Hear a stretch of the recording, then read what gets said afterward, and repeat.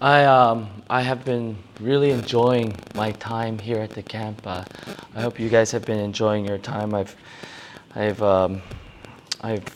grown very close in a short period of time, very close to a lot of you, and my heart breaks knowing that tomorrow I will be going back to Sydney. But I also rejoice that you guys are in good hands, that you guys will worship God together, that you guys will build each other up.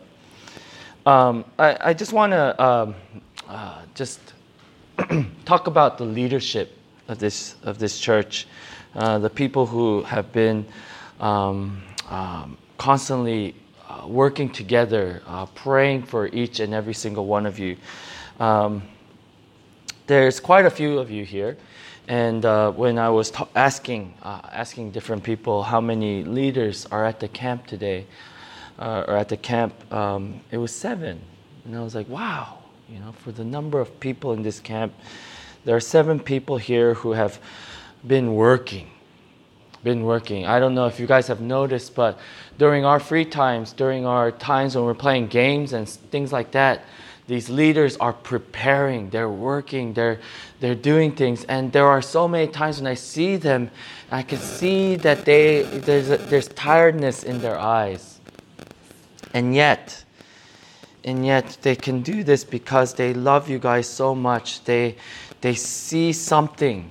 They see the potential. They see that they do not want to see you guys leave here without Christ. And so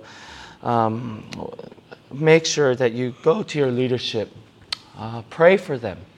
I don't know if you know, but one of the tactics of the enemy is to target the enemy. They target the head.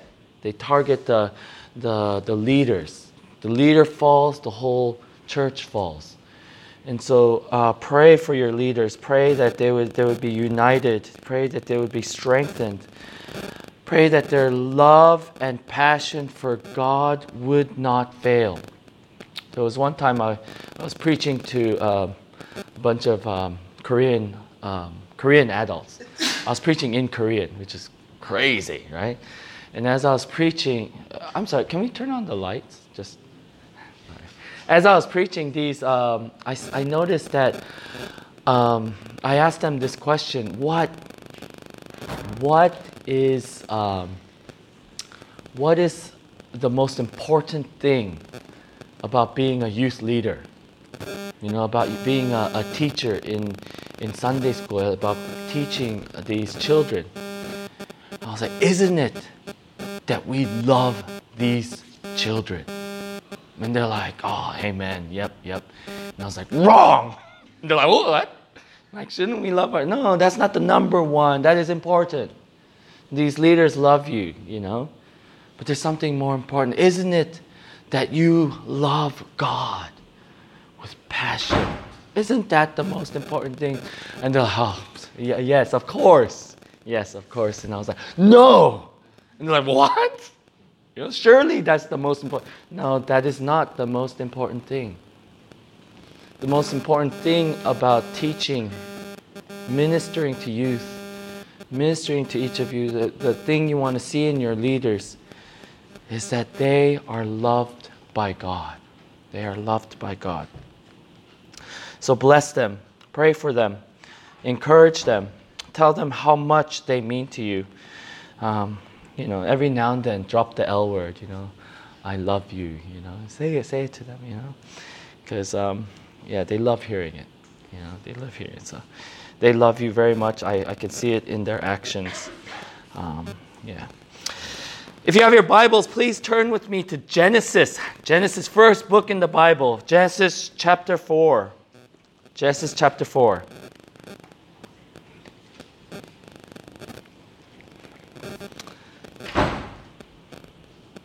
And we're going to start from verse 2. It's an account of the first children of Adam and Eve, Cain and Abel. Genesis chapter 4. I'm going to start midway through verse 2.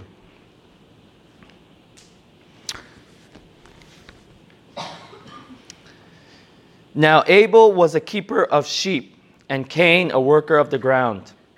In the course of time, Cain brought to the Lord an offering of the fruit of the ground. And Abel also brought of the firstborn of his flock and of their fat portions. And the Lord had regard for Abel and his offering, but for Cain and his offering he had no regard. So Cain was very angry, and his face fell. The Lord said to Cain, "Why are you angry, and why has your face fallen? If you do well, will you not be accepted? And if you do not do well, sin is crouching at the door. Its desire is contrary to you, but you must rule over it." Cain spoke to Abel his brother, and when they were in the field, Cain rose up against his brother Abel and killed him. Then the Lord said to Cain, "Where is Abel your brother?" He said, "I do not know. Am I my brother's keeper?" And the Lord said, "What have you done? The voice of your brother's blood is crying to me from the ground. And now you are cursed from the ground, which has opened its mouth to receive your brother's blood from your hand. When you work the ground, it shall no longer yield to you its strength. You shall be a fugitive and a wanderer on the earth." Let's pray.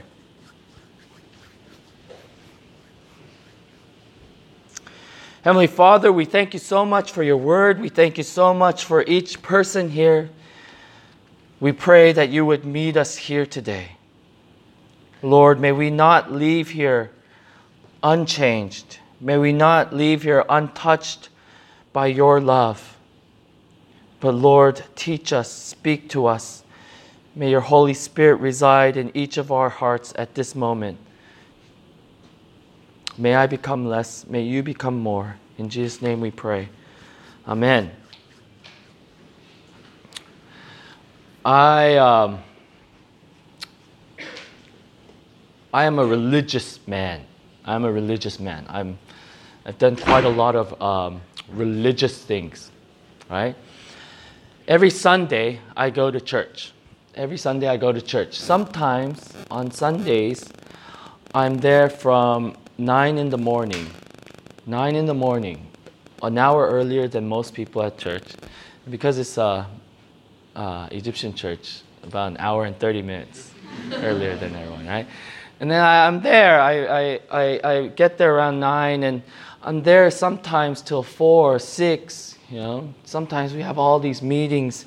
I have to spend time with people. Sometimes my wife and children go home in a separate car. Sometimes they go home. We come in this one car. They go home, and I take the train. But I'm a religious man.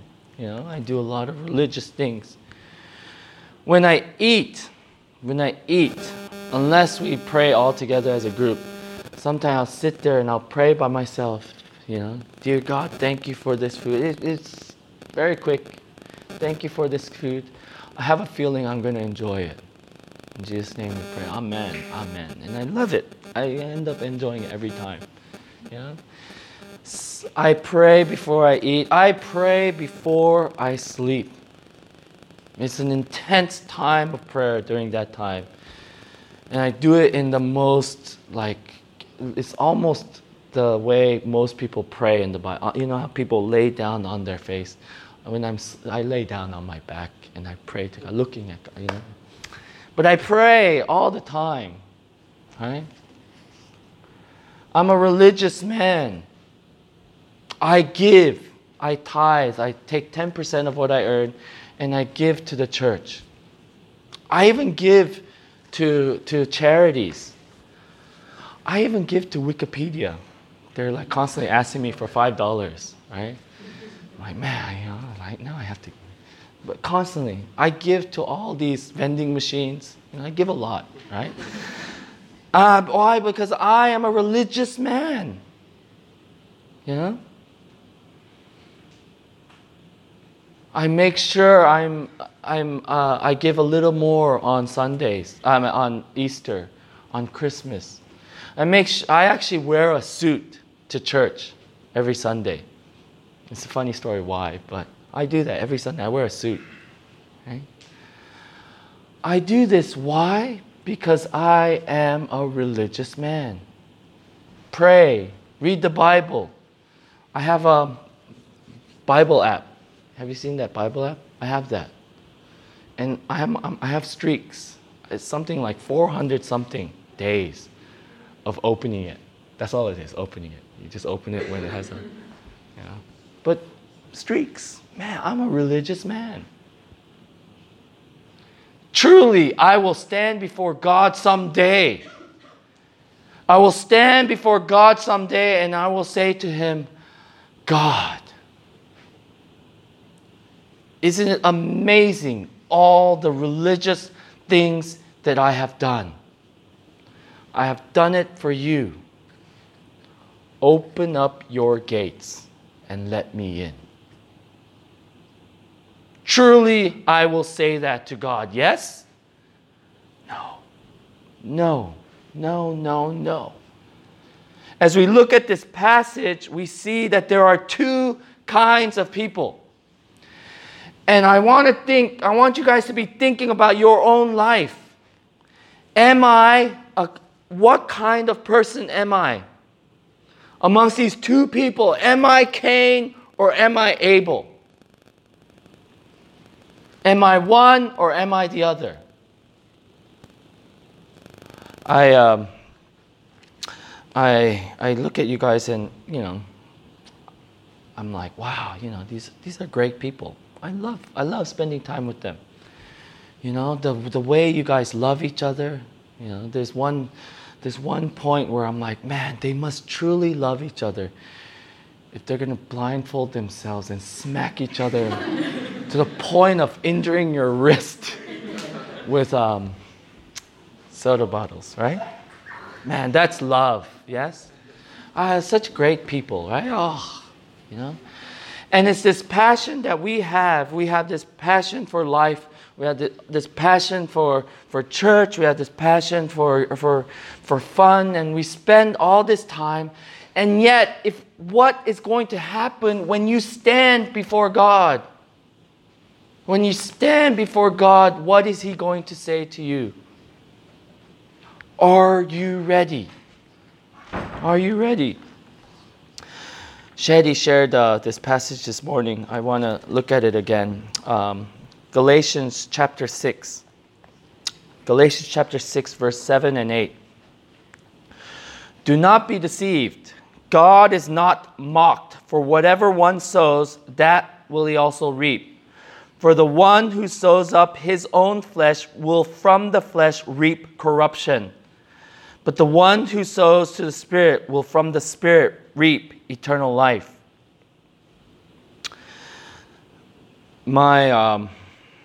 I'm a lot older than I look. I'm actually quite old, right? Not that old, but probably older than everybody here, right? And one of the things I've noticed is I'm starting to feel old. I'll go to the doctor and they'll do a blood test and they will say, these things are no longer working the way it's supposed to work.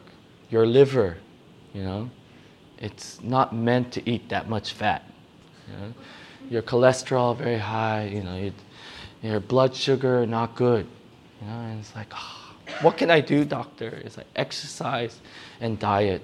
I'm like, what else can I do? There must be something out there, But, you have this sense, I'm getting old. Why? Because your flesh is temporary.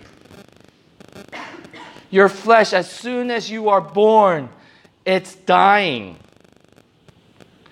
And it's amazing because actually it builds up. You grow. And at a certain age, it stops growing. And it starts corrupting. It starts falling apart. It starts doing things it's not supposed to do. Things break a little bit easier. Things do not last as long as they should. Right now, you guys are young and you guys think, I will live forever. But you will someday, in a long time from now, be as old as me. right? And you'll feel it. You'll feel this. And yet, I still have many years to go, hopefully, God willing. But there will be a time when my flesh will no longer do anything except rot. This beautiful face that I spend almost 2 minutes a day working on, it will someday do nothing but rot. It will no longer be this beautiful, handsome, whatever other adjective you would use to describe it, right? But it will rot away. It will become nothing. It will become dust. But we who sow our own flesh will from the flesh reap corruption. If you are focusing on sowing into your flesh, then all you are going to get out of it is corruption. And when it's talking about flesh, it's talking about this temporary life that we live right now. Do not focus all your energy, all your weight on this life. I love eating. If you haven't noticed, I love eating, right? And I get to this point where every now and then, I will go to a fine dining restaurant. And it's ridiculous the amount of money we spend in these places, right? Usually not my money, right? And I'll get something. It looks amazing. You just look at it and it's amazing. And so what do you do as you look at, what is the first thing you do?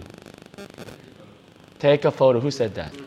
You know me. That's right. You are 100% right. You take a photo. Doesn't matter who you're with. You'll take a photo of your food. Do you notice that? Do you ever take a photo of the people you're eating with? Within the food, picture with the food? No. It's like, stay out of my picture. The food. And you take a photo. Some people have yelled at me because I've eaten my food without taking a photo. I'm like, you know what's amazing? It's beautiful. You eat it. And when you eat it, it tastes amazing. And then you forget. You forget. You forget what it tasted like. You just know it was good. You forget what it looked like. It's just a little blurry image in your head. Certain colors. You forget, it becomes nothing. It becomes something, but yeah, let's not talk about toilet jokes here, right? You know, we lose it. Everything we have becomes nothing. It gets corrupted. We spend so much time and energy in this life, and that's all that comes out of it.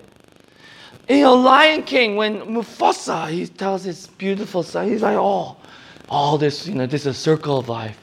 We eat the antelope, and then we die, and we become grass feed for the antelope. Like it's a circle of life, and it's like, wow, how awesome. No, it's not awesome. Is that where you're destined to be? To be antelope food. Not even antelope food. Food for your antelope food. Is that all you're destined to be? Is that what we look forward to in life? Or do we look at our own selves and we say, this is the life I want to live? I recently connected Facebook with Accor, right? And I noticed a video. I love this video. I wasn't going to talk about it, but I think it applies. Francis Chan, he's a Chinese pastor in the States. I've met him. Yeah. This is me trying to be like him, right? And he has this long rope. He has this long rope that goes around the room. And he takes the rope, and if you look carefully, there's a little sticker, like a tape. And he says, this rope, if it represents eternity, our eternity in heaven, our eternity with God, this little piece of tape here, this little mark here, that thing that most of you can barely see what is it? That's the life we live right now. And yet, right now, we spend everything we can to make this as amazing as possible. In fact, we do it to the point where we don't care about the rest of this eternity. We will sacrifice the rest of this eternity if we can have just a great little mark here. What are you living for? What will you live for? When we see this passage, it says, "For one who sows from his own flesh will from flesh reap riches? Glory? No, corruption, rotting away. But the one who sows to the Spirit will from the Spirit reap eternal life." What are we planting our seeds in? I have a garden. I was talking about this garden. And you can imagine how big it is. I have a huge yard. And I have a tiny garden, about 2 meters by 2 meters. That's it. And there's a certain food I want to grow in this garden, right? Mostly jalapenos, right? And so I will start to plant. But my wife loves tulips. And she says, "Let's plant tulips here." And I will say, "Tulips do not taste good." Why? Why would you waste this precious soil, precious space on tulips? You cannot sow in both. You cannot sow both flesh and spirit. You cannot serve two masters. It's either one or the other.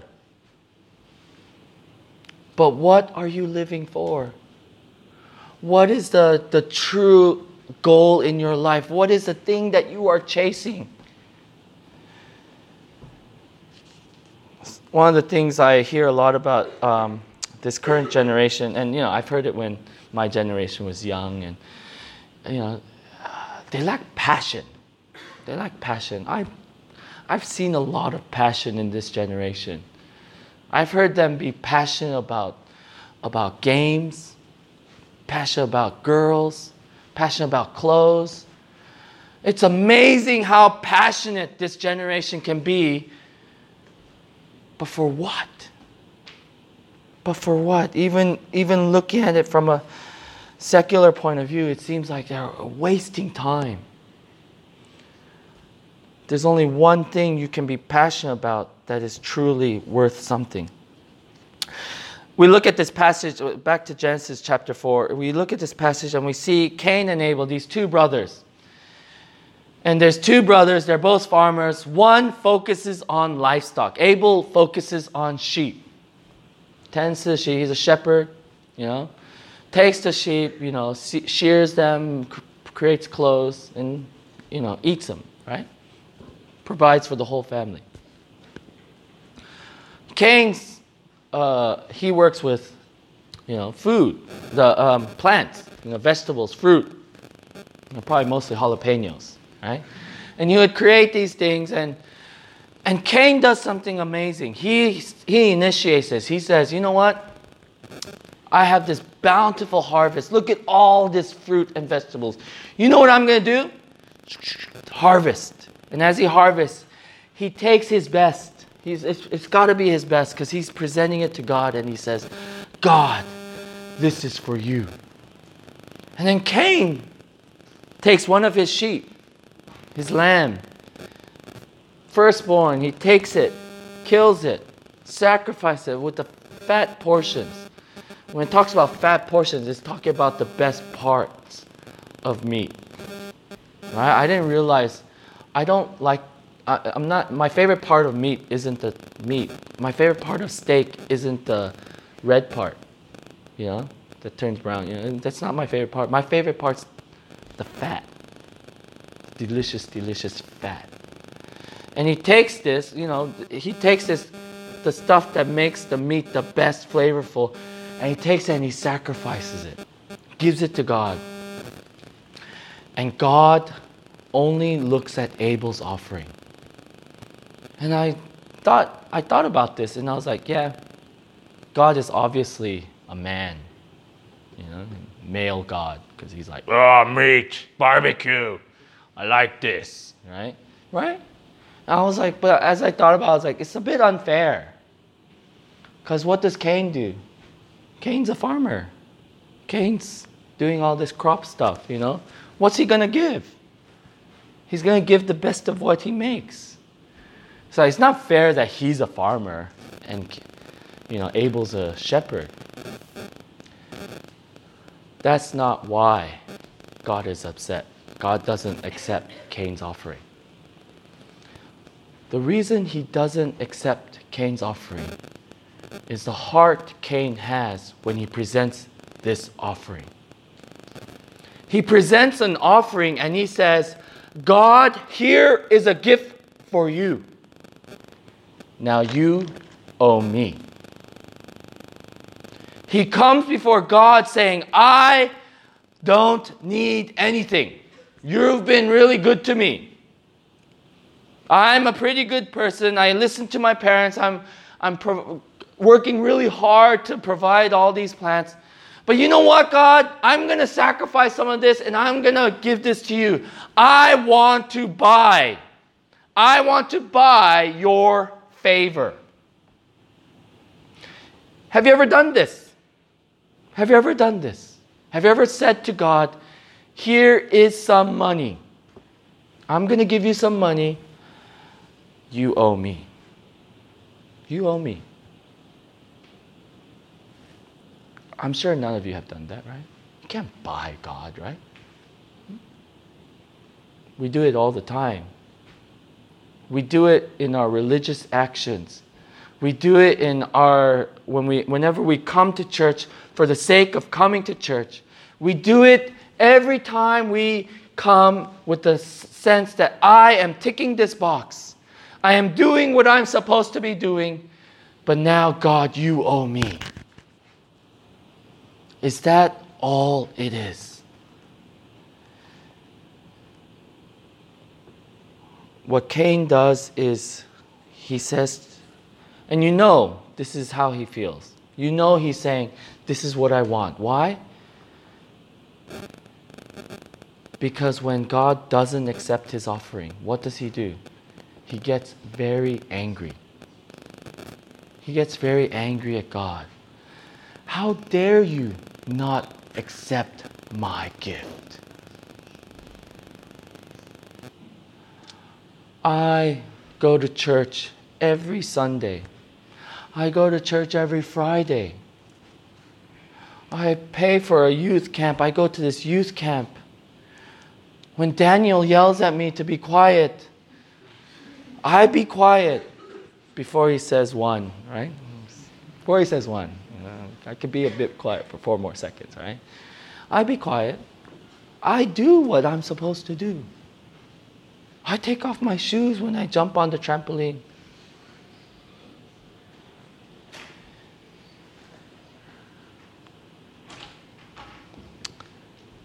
But we cannot buy God. What's different about Abel? What's different about Abel? Abel recognizes he owes God. He owes God. Have you ever owed somebody something? My brother and I, we're very close in age, and we loved the instant noodles, ramen, right? Ramen noodles. We loved it. And every now and then, when my parents weren't home, we'd be like, hey, go make me instant noodles. And my brother would say this, he'd be like, I'll be your best friend if you do it. And I'd be like, it'd be great if this cool guy was my best friend. So, okay, I'll do it. The problem was, the next time he wanted ramen noodles. Like, make it for me. I'll be your best friend. I'm like, wait, you're already my best friend, right? Because he loves them. I said, okay, I'll owe you a favor. I'll owe you a favor. What can I get him to do? So what happens? A week later, I'm hungry, and what do? Hey bro, my best friend, make me a ramen. Go make it. It's like, no, little punk. Like, I don't need to do anything for you. No, but you owe me a favor. I'm like, oh, darn it. Yes, I do. You know what's funny is that builds up. I used to save him up. To this day, he owes me over 100 favors. 100 favors. And I had a younger sister. I owe her like 200 favors.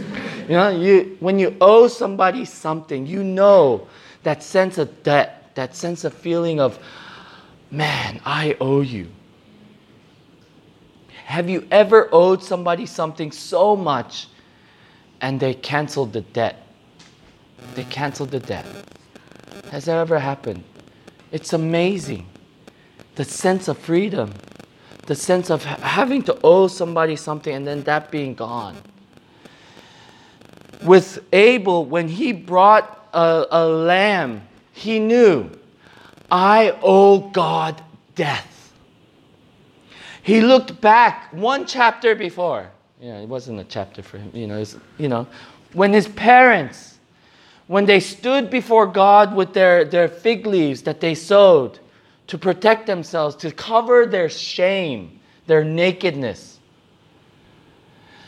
When they stood before God, those fig leaves were not enough. God saw their shame. God saw their nakedness. God saw their sin. And what does he do? He says, what was the command? If you eat of this fruit, if you eat of this tree, you will surely die. I asked people, did they die? Did they die? They ate the fruit. Eve ate the fruit and she said, oh, it's nice. Gave it to her husband and he goes, oh, she didn't die. Oh, no, this is nice. Did they die? And I said, oh, they died spiritually. They didn't die. They stood before God, yes? In His grace, He did not kill them right away. But something had to die.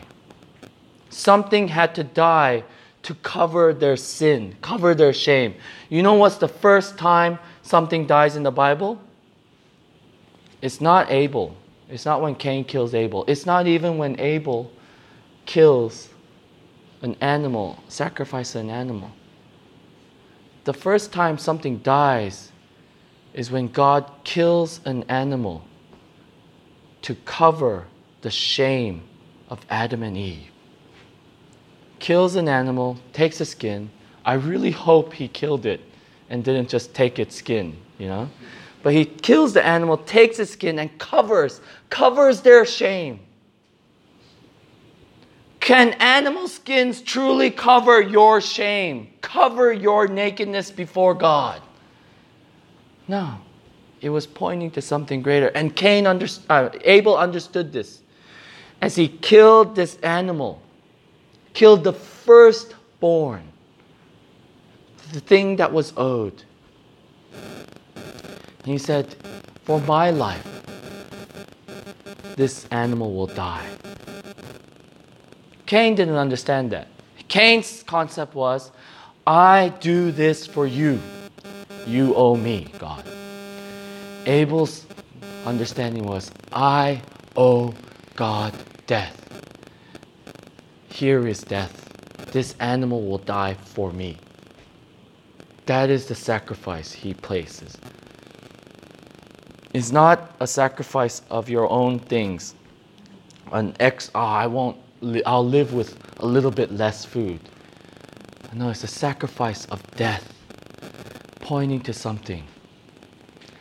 And this points to a death.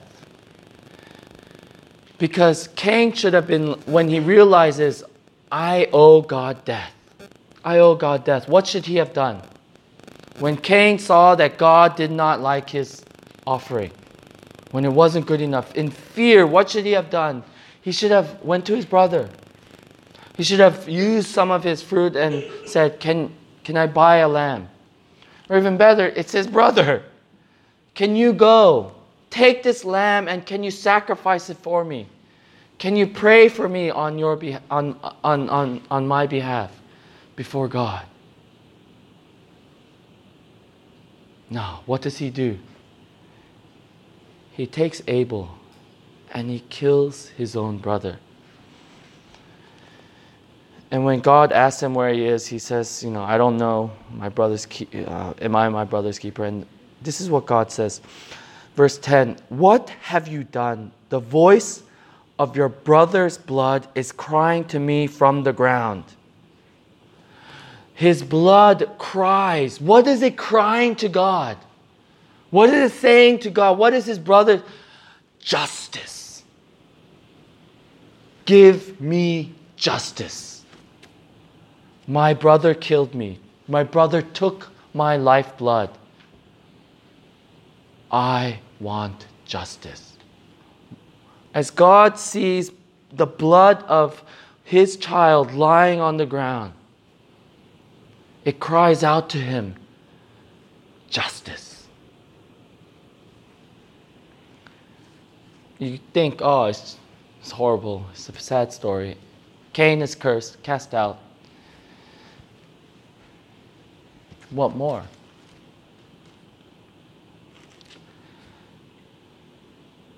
It points to something. It points to God having his son, seeing his son's blood fall to the ground on the cross, crying out justice.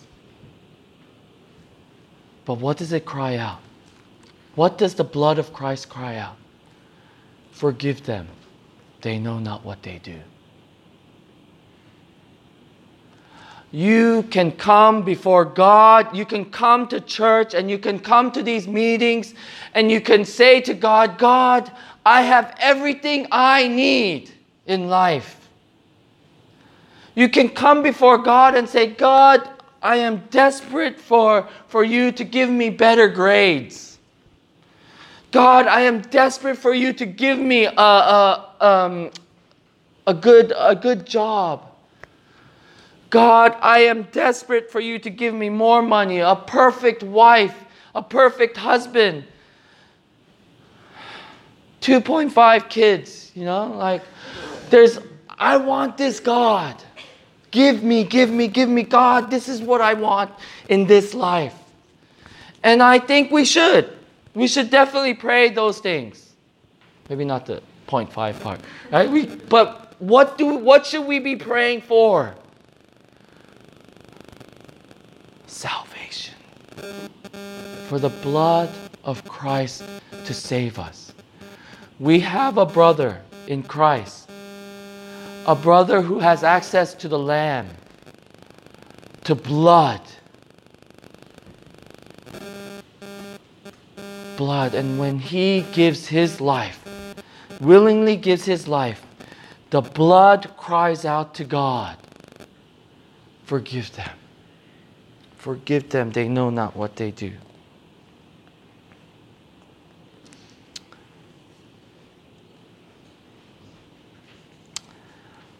I love my brother. He was a bit naughty, but he used to take really good care of me. We used to wrestle a lot as children. Obviously, I was a younger brother. I was a year younger. We were just a little over a year apart. And he used to take me down, and every now and then I'd put him in a crazy wrestling move. But usually he'd win. And then he did something called puberty. Suddenly he was bigger, stronger, faster. Everything was better. And he would wrestle me no more. It wasn't even a contest. He'd hold my head and I'd be like, there was that kind of, he was just very powerful, And during that time, he could have bullied me. He could have been like, hey, you remember those times we fought? No. Suddenly he grew up and he took very good care of me. And one day he grew older and he stopped going to church. He started to do a lot of bad things, a lot of drugs. And And, my heart went out for him, especially after I became Christian, after I realized my sinfulness, the need for God, and I gave my life to Christ. I remember thinking, my brother needs Christ. My brother needs him. And so one day I remember sitting him down and begging him, you need to know who Christ is. He died for your sins. It was a desperate call, but not desperate enough. I remember him saying to me, Alex, it's great. It's great that you follow Christ. It's great the life I see him doing. I see him growing in you. I can see that impact in your life. I think it's great. But I don't think it's for me right now. Right now, I'm having too much fun. I'm young, healthy. I'm,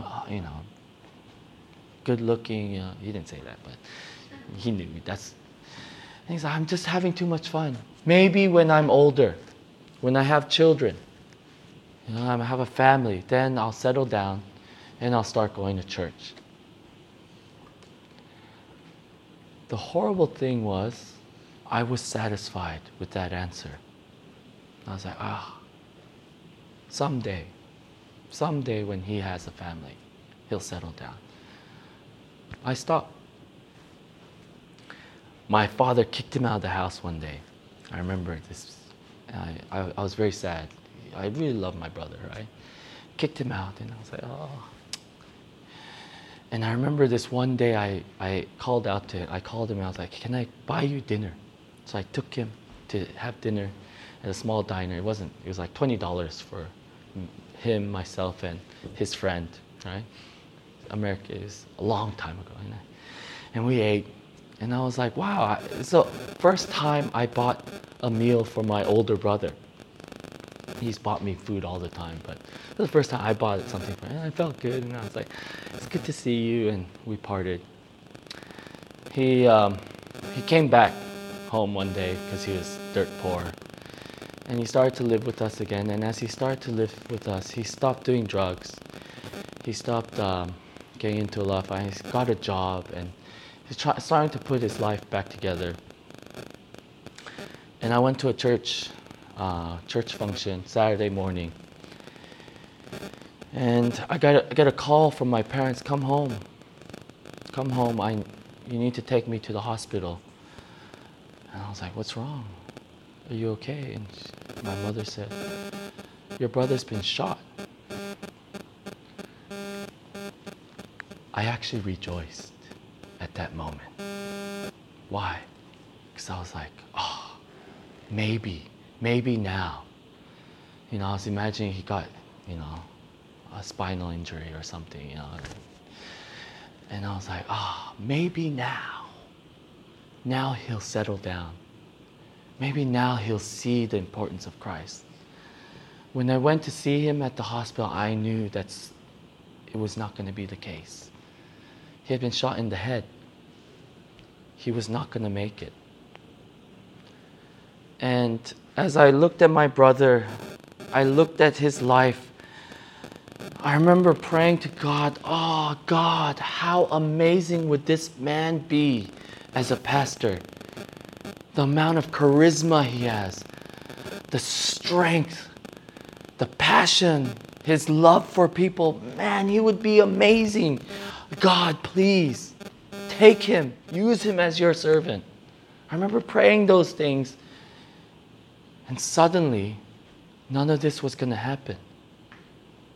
Suddenly, I knew that I was never going to get my favors back. And he didn't make it. I love my brother. He was amazing. He was an amazing person to me. Maybe not to other people, but to me, he was amazing.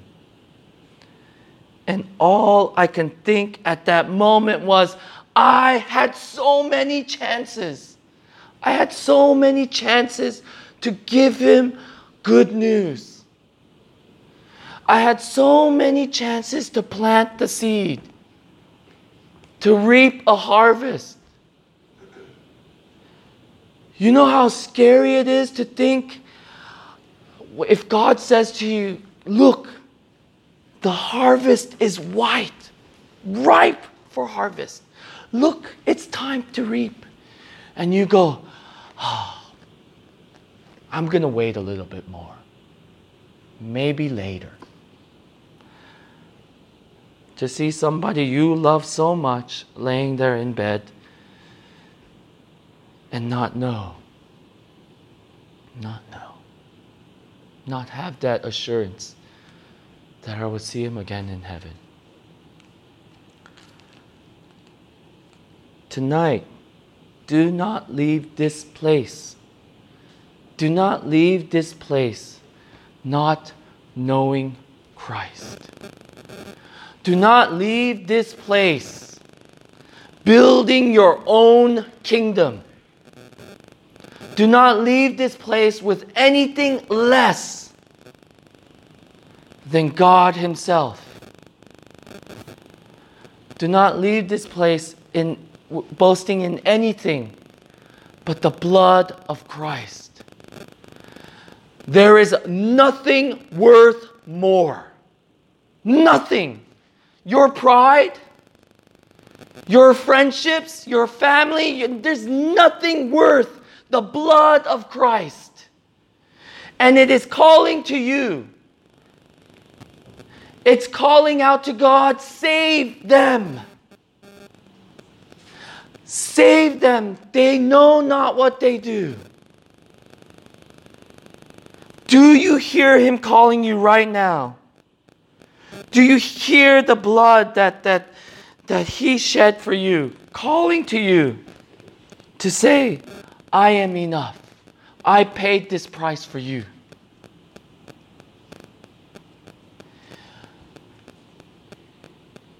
There is nothing worth more. There is nothing else you can depend on. I depend on my phone to tell me the time. It's let me down a few times. I depend on my car to take me to work. It's let me down.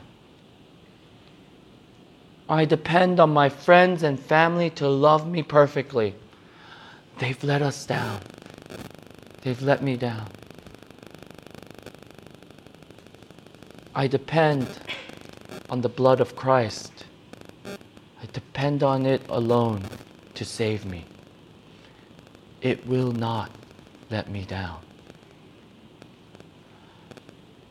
Right now, I want us to close our eyes. If you think you're going to fall asleep, don't close your eyes. Just look down. Put your heads down. Look at the ground.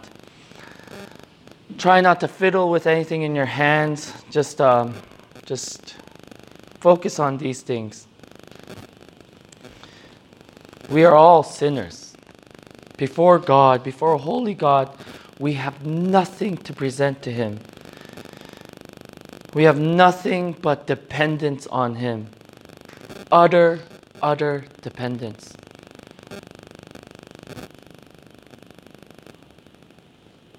And as we stand before Him, as you stand knowing that there will be a harvest, that you will either be in the harvest where you are taken for Him, or you will be in the harvest of His wrath.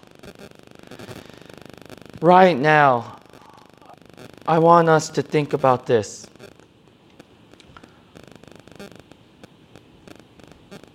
Is Christ enough? Is He who I want to dedicate my life to? Is He the life that I want for me?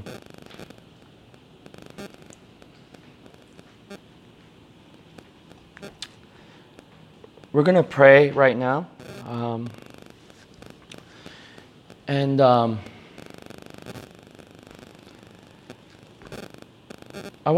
Can I get some of the leaders to come up right now? Just the leaders to stand up here. And we're going to spend a bit of time praying. And this is what I want to do. As you think about your life, as you think about what can you offer God? What can God offer to you? As you think about what I want to do for the rest of eternity, for the rest of my life. If you want to present with God something new, if you want to give God your all, if you want to give Him nothing less than your whole life, if you want to be part of that harvest, can you guys, keeping your head down, keeping your eyes closed, can you guys lift up your hands? And if the leaders can just, if whoever you see lifting up their hands, can you not just go and pray for them? Can you remember to keep praying for them, to keep them accountable for what they're promising now? And as we pray together, let's pray for each other. Let's spend this time in prayer. I'm gonna pray, but I want us to spend a bit of time in silent prayer.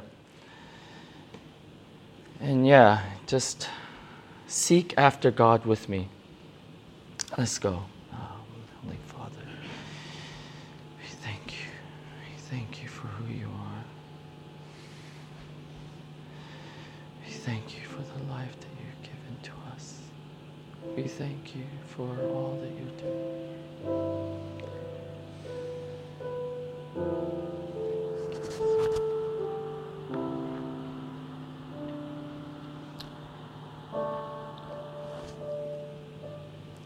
If you hear the Spirit calling you now, if you hear that your life is worth the blood of Christ, if you need Him, if you need that blood to cover you, raise your hand right now and the leaders will come and pray for you. Don't waste this time. Don't think about the person around you, but at this time, depend on Christ.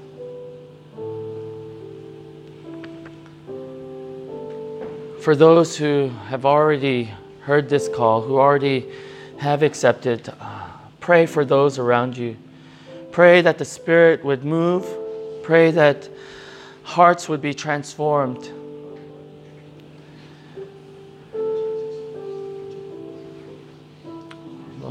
I pray that you would work in this place now. Lord, I pray that you would be with us now. I pray that you would reveal your Spirit to us now. Lord, we have nothing to offer to you.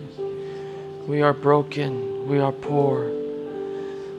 Lord, may we not wait for another opportunity. May we not wait for when we have settled down, when we have given our all to other things.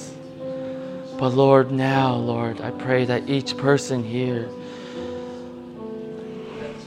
would begin this path, Lord. Lord, I pray for you to be with us, Lord.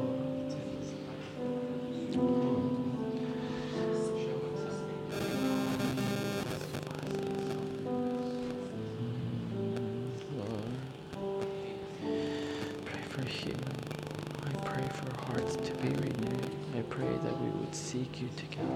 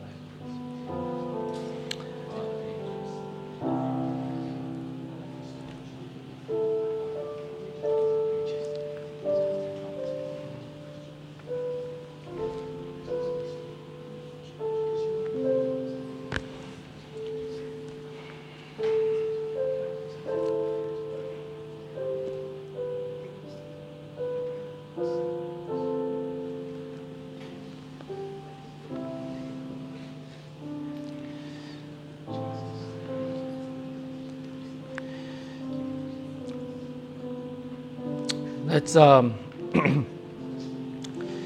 let's keep praying. Let me close with prayer. And if you guys are being prayed for, if you are praying for somebody, continue to pray for them. I'll ask the praise team to come up. Let's. I think you can always depend on each other to pray for you. You know, you don't have to have the leaders praying, but seek prayer from each other. Don't think that somebody else is more holy, but we all have access to God together. Let's pray. Dear Heavenly Father, we thank you for this night. We thank you for all that you're doing in these young people's lives. We thank you for the blood that covers us. Lord, as we think about this blood, Lord, I pray that you would reveal to us who you are. You would reveal to us a love that is greater, a love that is so great that you would give everything for us, even your Son. And Lord, as we think about this blood, a blood that cries out to you, Lord, may we trust in this blood. May we trust in the Christ that loves us and gives himself for us. Lord, we thank you that Christ is not dead, but that he is risen. And we trust in this future resurrection. For all that we know, for all that we owe, our debt is paid in you. We thank you. In Jesus' name we pray. Amen.